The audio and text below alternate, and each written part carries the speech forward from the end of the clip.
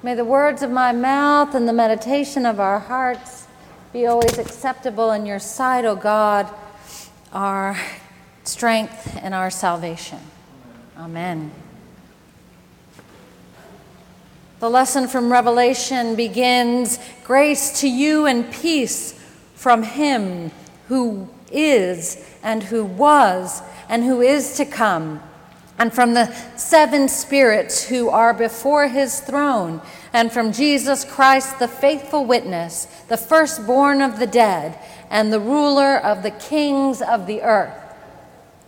Now there should be no doubt in your mind that this does not refer to any one of us, but to God, who is King of Kings,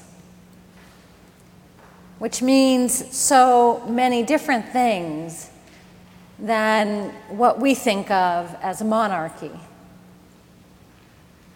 Today is Christ the King Sunday, a holiday, a feast day. Well, it is a holy day, a feast day that is one of the newest, created in the 1920s, and many say that it was created to remind us to whom we ultimately pledge allegiance, to whom we ultimately pledge loyalty and fealty, not to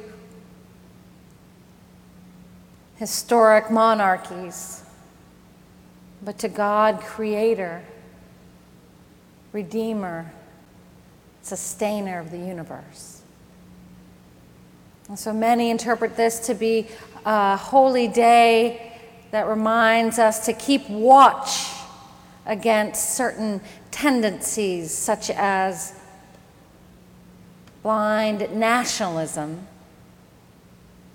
that has been the cause of so many ills in human history. A parishioner told me a story recently about how she and her late husband went to a concert of the band Queen. And of course, the lead singer of that band has long since passed away, and his name, some of you may know, some of you may not know, was Freddie Mercury.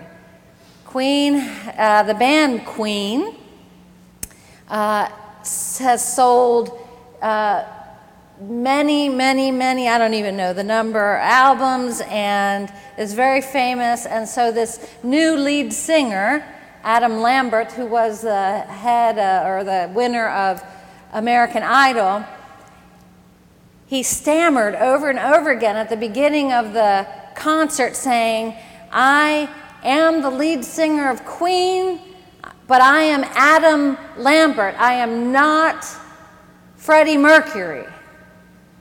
Remember, I am not Freddie Mercury. Remember, I am not Freddie Mercury."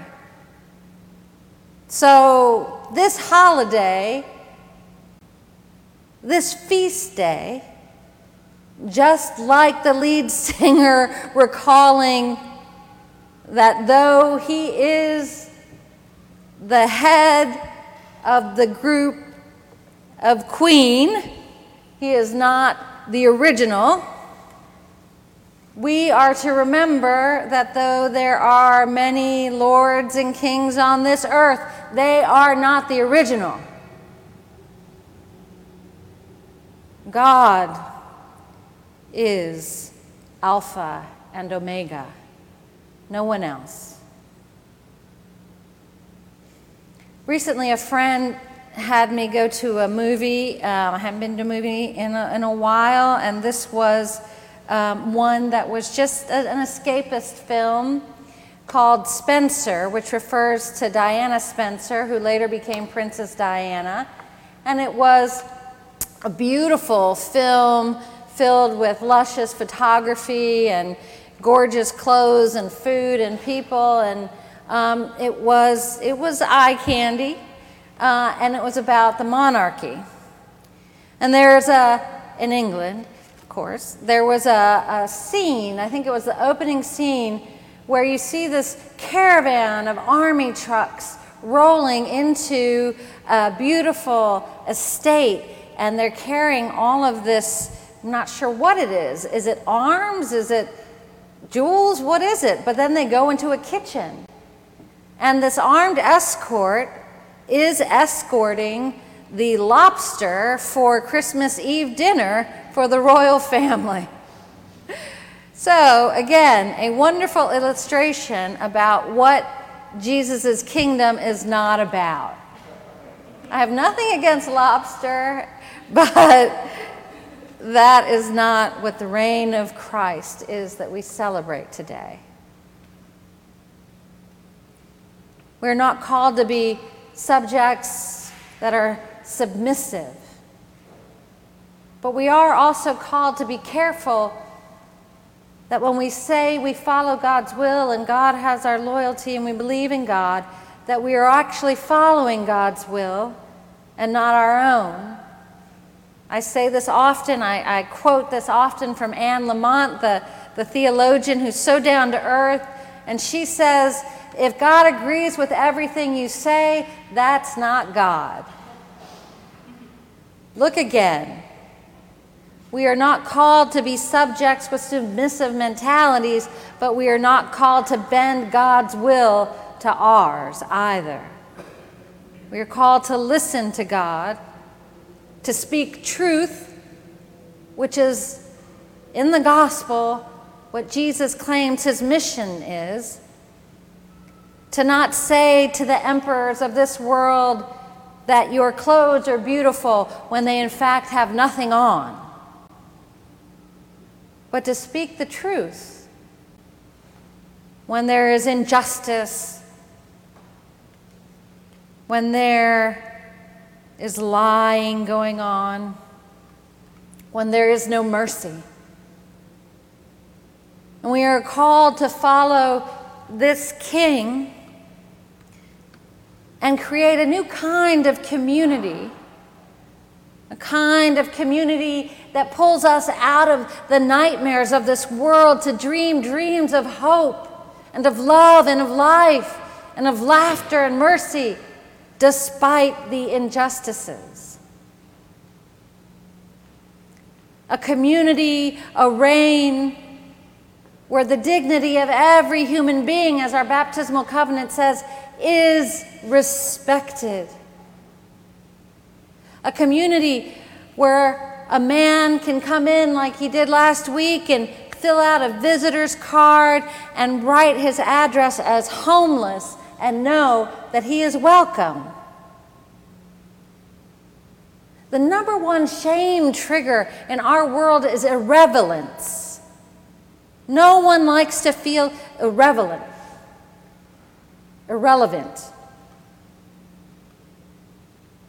And how do we shame those who are experiencing homelessness? Deeply, deeply, deeply see them as human beings or as failures. When someone knows that they can come into this church and be welcomed, that is the community, not of perfection, but of Christ's reign and Christ's companionship that we are trying to follow and to reflect just a tiny bit on our journey here on earth.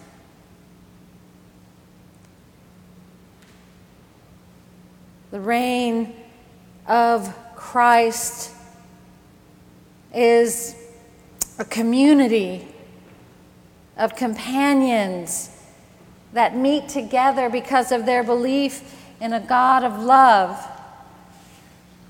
where an immigrant from Sierra Leone can publish a book of poetry illustrated by a woman she met here at Trinity who is struggling with dementia, and in the days when she is most struggling, has this beautiful recognition of the value of her art.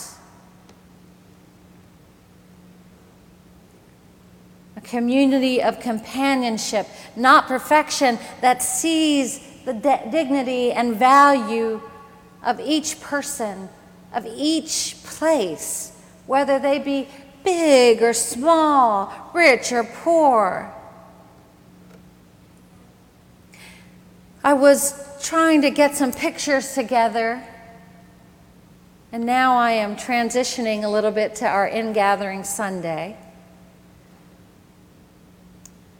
But I was trying to get some pictures together about this year and the ministry that we've been able to do with half-empty pews and half capacity and COVID, and then the Delta variant and all the things that have just, the hurdles that we've had to jump over and over again. And if you take the time to look at those photos in the hallway, those are just snapshots that I took with my cracked screen phone of the ministry that we've been able to do here despite, through this pandemic, and because of the love and the gifts and the loyalty to God that you all have. We've been able to cry together, worship together, laugh together. Shelby got on a horse for the animal blessing. All kinds of things. And it has been a hard year. And now we are asking you to continue to support the mission and ministry that we do here to build a community of Christ's companions, to make miracles, relationships, ministry, and healing happen. We need your support. This beautiful church needs constant stewardship, and we need financial support for that. The worship services need prayer and support and talent and gifts, and it costs money to offer them. Our outreach ministries, as we slowly layer them back on, means that our tight budget is going to need to expand to bring back the Lots worship services and breakfast. It may not look exactly the same, but it will cost more. Your pledges, your promises of support are needed, are a blessing, are a sign of commitment to this precious place that continues to love God, to speak the truth about the dignity and worth and value of every human being, that celebrates the life of beloved parishioners, that celebrates the marriages of brand new parishioners, all in the same day, and continues to feed those coming that are hungry and need our help.